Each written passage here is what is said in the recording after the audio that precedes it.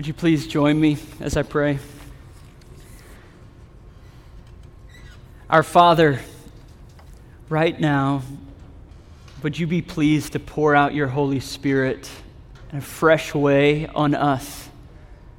That we as men and women would be ready and able to receive the weight, the beauty, and the goodness of this gospel.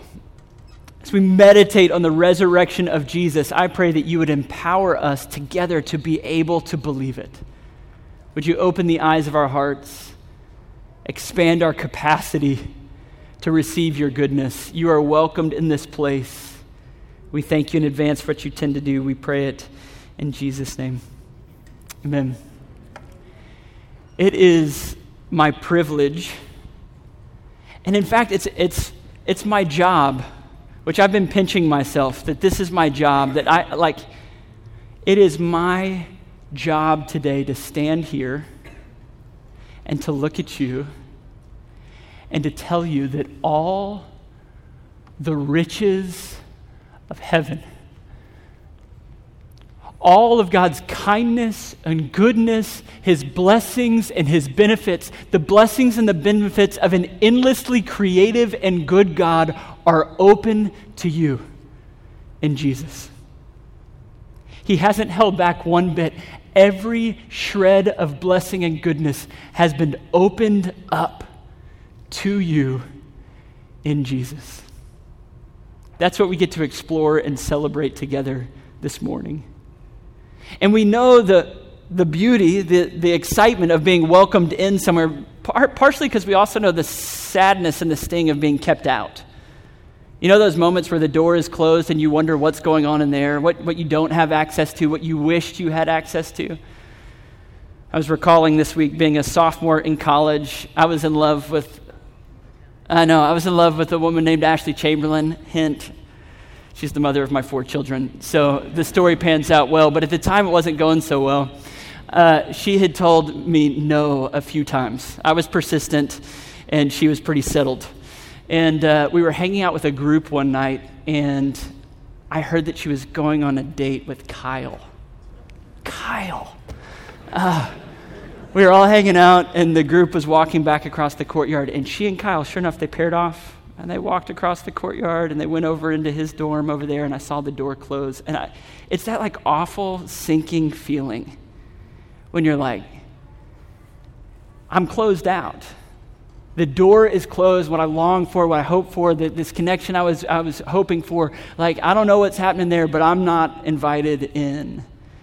You know that feeling? We've all felt it in different ways. It might be someone that you had hoped would pay attention, would show some interest in you. It might be that kind of leadership team at work that you keep thinking you should be invited into, but you haven't, or the group of friends that have drawn the lines in such a way that you're on the outside looking in. We all have tasted that experience of feeling like there's some inner circle, there's some connection, there's something happening over there that we don't get to fully experience. And as we study the book of Hebrews together, we're just continuing right on in our study of Hebrews into chapter 9 today, and I believe it's a really pointed and appropriate Easter text for us this morning, because what it is it's an exploration of the ways that human effort and religion get us up to a closed door and no further. But the way of Easter, the way of Jesus and the resurrected King, opens up all of God's riches to his people. And so with our time, what we're going to do is we're going to explore the human effort in religion that leaves us on the outside looking in, and then we're going to celebrate together that Jesus has something better for us.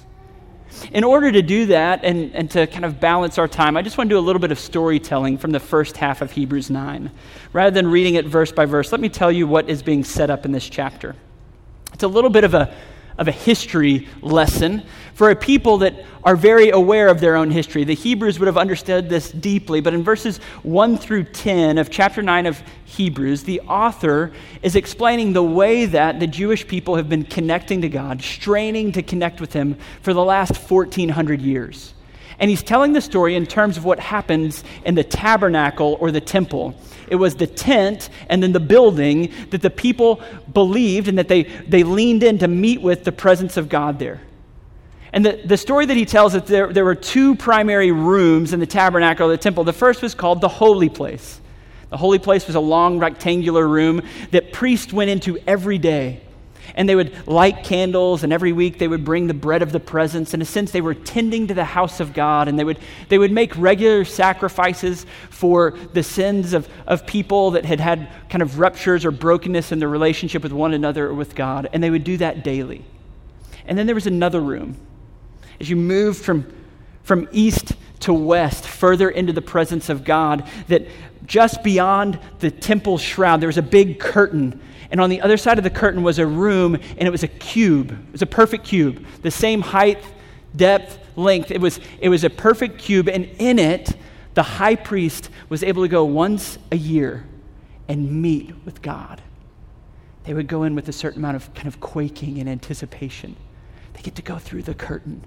And inside the curtain, there was a little golden box, and the golden box is known as the Ark of the Covenant. And in the box was the 10 Commandments. And on top of it was a seat that was called the mercy seat, and there were two angels that overshadowed, golden cherubim that overshadowed the mercy seat. And the high priest would come with the blood of a spotless lamb, and he would spread the blood over the mercy seat, and the presence of God would descend and meet with him.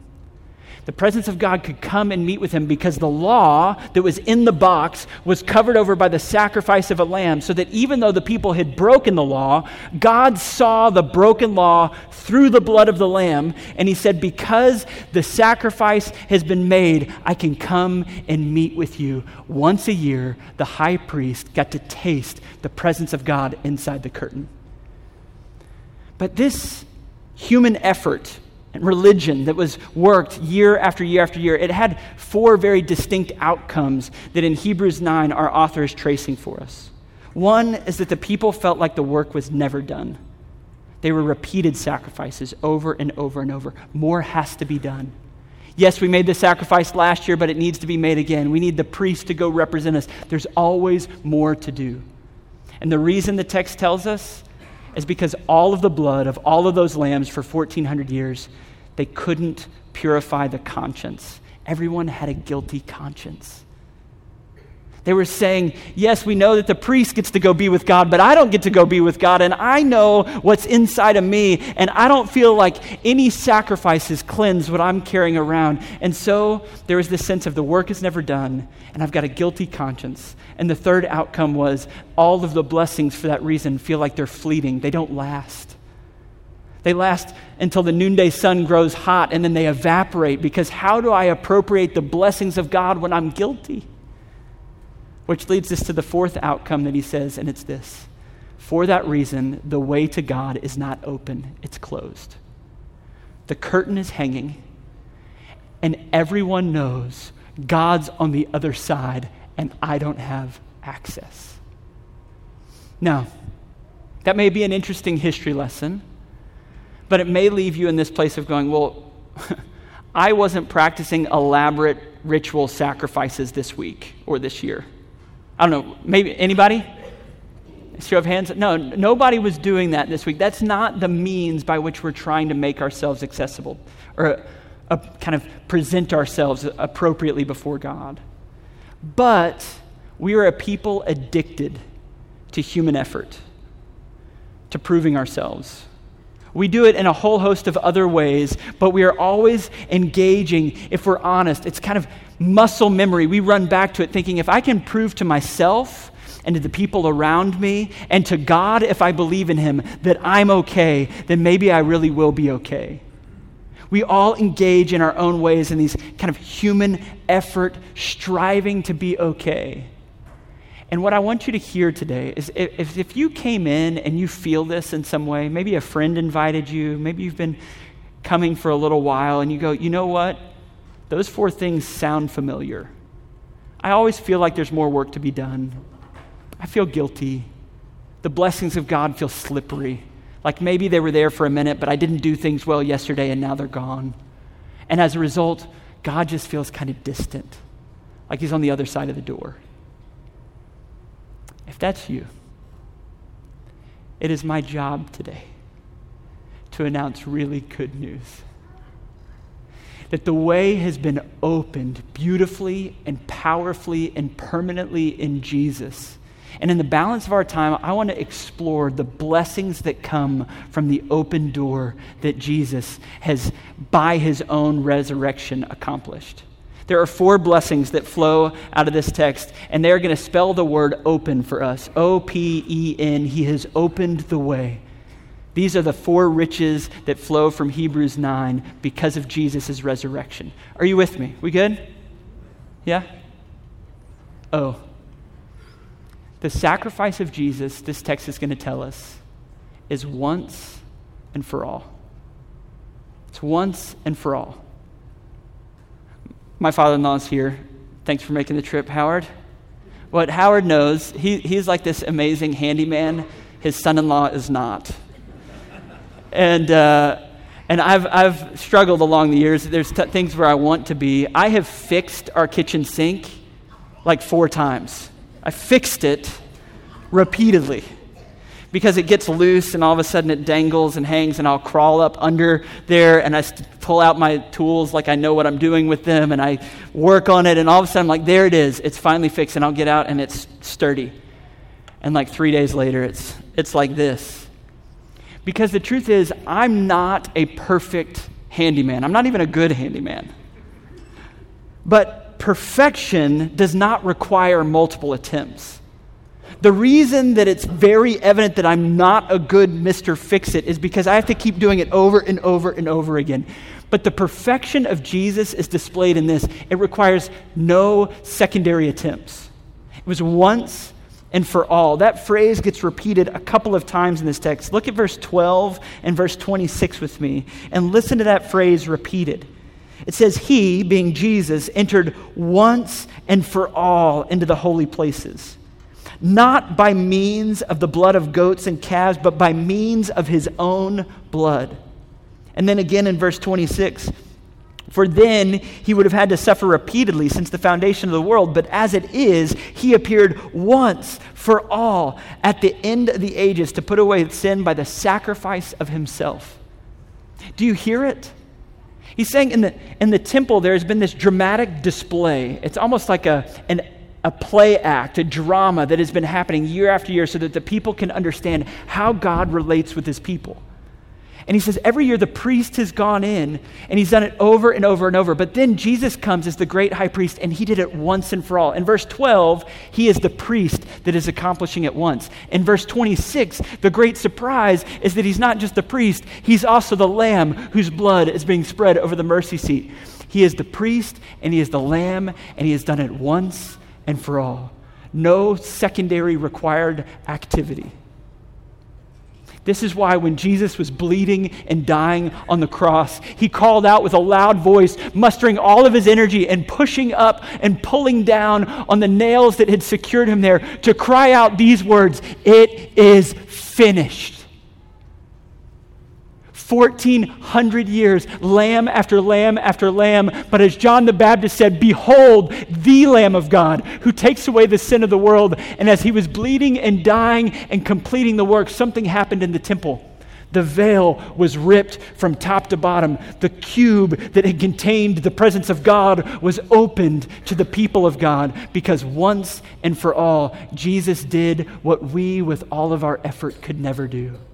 Oh, once and for all. P, he perfects our conscience. What all of our human effort could not do, he was able to do in purifying our conscience. There's actually some research that has come out of Princeton recently about psychological experiences that register in your body, that you carry psychological experiences physiologically. And this research has been exploring the experience of guilt. And you know, there's this phrase that like guilt weighs you down. And the interesting thing is that they have proven in this research that guilt does in fact have a weight. It actually it feels like it's something that is carried by people. And the research showed that people that were struggling with guilt from a past experience were less likely to engage in an opportunity to serve in the present. Because it felt so heavy and they kind of had slowly become bound up in their own past and story, that it became less likely that they would see and consider the needs of others and meet them. It's interesting that in this text, a people that have been laboring to be free and are not able to perfect the conscience, when Jesus shows up, he frees them in the purity of their conscience. In fact, he frees them to serve. Look at the way he says it in verse 14. It says, "How much more will the blood of Christ, who through the eternal Spirit offered himself without blemish to God, purify our conscience from dead works to serve the living God?" What he's saying is this: when the truth of what Jesus has accomplished dawns on your soul, you don't carry the weight in the same way that you did previously. And now you may have heard this news before. There's something that's really interesting that happened. You can hear time and again, Jesus died for your sins. You can hear it. You might have heard it from a friend or a parent. You might have heard it here before. But there's something that happens in a moment or in a season where the Holy Spirit takes those words and he lights them on fire. And all of a sudden you go, "Oh, it's true. It's true. God took on flesh and he paid the price for all of human sin. And he, in a way that is undeniable historically, conquered the grave, coming back to life." And when it begins to dawn on a soul, when the Holy Spirit takes it and applies it to our heart, the truth is that if an accusation comes against us, if the old is brought back, we don't say, no, that's not true. When someone says, "I know what you did. I see what happened in the secret. I know." In that moment, we don't say it's not true. We go, "It is true. I did those things. And they've been paid for. And I never have to carry them again." What Jesus accomplished was once and for all so that you never have to carry the weight of your guilt ever again. Friends, you're free to go.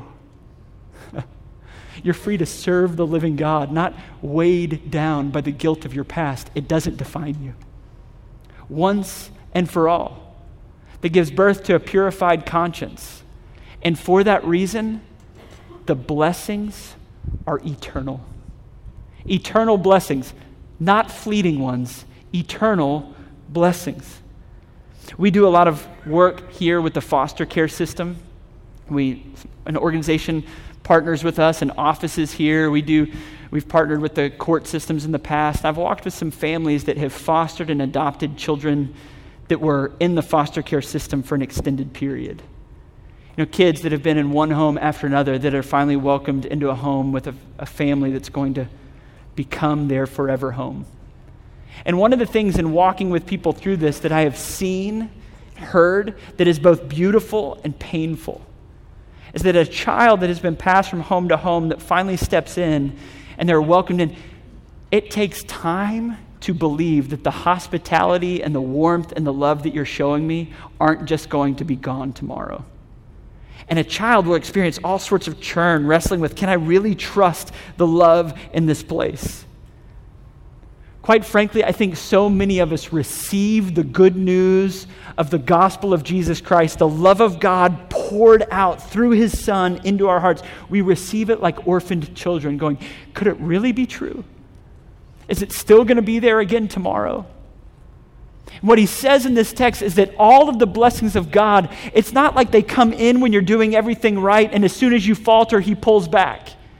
It's not like sometimes you're safe and other times you're exposed. What he's saying is, my blessings are going to flood in and they will reshape your identity, never to leave again. Hear the way he uses the term eternal twice over about the blessings that are unlocked in Jesus. Hear it in verse 12 and verse 15. It says, he entered once for all into the holy places, not by means of the blood of goats and calves, but by the means of his own blood, thus securing an eternal redemption. Redemption means the purchasing. Jesus saying, I've bought you and now you're mine. And by the way, that's eternal. It's not going anywhere. But then he presses it a step further in verse 15 saying this, therefore, he is the mediator of a new covenant so that those who are called may receive the promised eternal inheritance. Do you hear it? The redemption is eternal. You've been purchased and you're mine. The inheritance is eternal. All of my riches will be yours forever. If you're new to this, I'm so glad you're here. This is where our imagination begins to falter at the edges, and I need you to hear, if you'd even be willing to risk it, to ask the Holy Spirit to help you hear this good news. What God has accomplished in Jesus, He is willing to pour out on you in a way that will never leave you. And even on the days where you falter and you want to run, the Father will hold you close and go, no, just wait. Test me. Try me. Wait and see if my love won't hold you through the good times and the bad until it starts to settle in such a way that you can go, these blessings are not temporary. They're eternal. Once and for all, in a way that purifies the conscience and secures eternal blessings, and lastly, brings the very nearness of God. All the blessings that we receive in Jesus, forgiveness of sin and heaven and a community around us, those are all secondary to the blessing of the gospel, which is we get God. God will come and make his home with us. He will be with us. And Jesus says it in this way. He says, I'm going before God on your behalf so that I can come back and bring you with me. Hear it in verse 24 and verse 28. He says this, for Christ has entered, not into holy places made with hands, which are copies of the true things. So he's saying like the temple, the way that it's been a play act being played out time and again. He's going, he didn't just come in and participate in the play, but he did the real thing in the heavenly places. He says, but into heaven itself, he now appeared in the presence of God on our behalf. Skipping down to verse 28, he says this, so Christ, having been offered once to bear the sins of many, will appear a second time, not to deal with sin, but to save those who are eagerly waiting for him. He stepped into the presence of God and said, all these people that have placed their trust in me, they are with me. And after securing everything once and for all, purifying the conscience, securing eternal blessings, he says he's going to come and he's going to bring us with him into the presence of God. Friends, that arrival in the presence of God, it's every taste of something delicious, every sight of something beautiful, anything in this life that has made your heart leap or sing. I want you to imagine it's like a trickle of a little river running through a mountain path. And as you're walking on the mountain path, you find the little trickle. It's like a little taste. And you go, oh, that's delightful. That refreshes me. It satisfies my thirst for a moment. And I want you to imagine that you trace that little trickle back up, and all of a sudden you find in a clearing a rich, pure, cold mountain spring erupting out of the side of the mountain. And all of a sudden you see it in all of its beauty. It's running down over you. What Jesus is accomplishing in this text, he's saying, you have tasted some blessings and benefits of God, but what I am securing for you is the fountainhead. Come with me. Come with me to experience what's happening on the other side of the door. You will find satisfaction for your soul in ways that nothing in this world could ever accomplish. You'll get God. You won't have to stand on the outside of the curtain, on the other side of the door ever again. Human effort could get you close, but it will never deliver you into his presence. Jesus said, through my life, my death, and my resurrection, once and for all, the purification of your conscience, the security of every eternal blessing, God himself opened to you. The last note is this. Jesus has gone to great lengths to open up all the riches of heaven to you. And the question is, what are you going to do in response? The great mystery is that when Jesus shows up in Revelation 3 and verse 20, it says, "Behold, I stand at the door and I knock." And we realize that this interaction with God, it's like one of those kind of hotel adjoining rooms, where you can open the door one way and then there's another door. He has gone to great lengths to open up all the riches of heaven to you. But now the question is, will you open the door of your heart and welcome him in? He's saying, "Behold, I stand at the door and knock, and to any who will open, I will come in and I will feast with you. We will be companions. We will be friends. You will be home with me forever." It is a joy and a privilege to announce to you news that is true and is oh so good.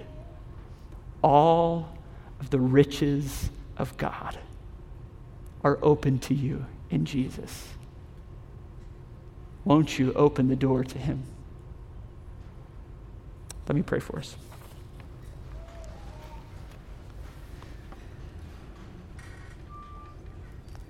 King Jesus, thank you. Thank you for what you've done on our behalf. Would you forgive me for the ways that I retreat to human effort, thinking that I can accomplish what only you can do? I pray that we would be a people that celebrate Easter by delighting in and reveling in all the blessings that you have unlocked for us. That we would be a people of joy and of satisfaction, of fullness because of what you've done. We thank you that you have not withheld any of your riches from us, but because of your life and your death and resurrection, we are free to enter in. Would you, even today, pour out your grace, your kindness, your affection, your presence on every man and woman and child present here. We bless you and we thank you. Thank you for what you've done on our behalf. It's in your precious and powerful name that we pray. Amen.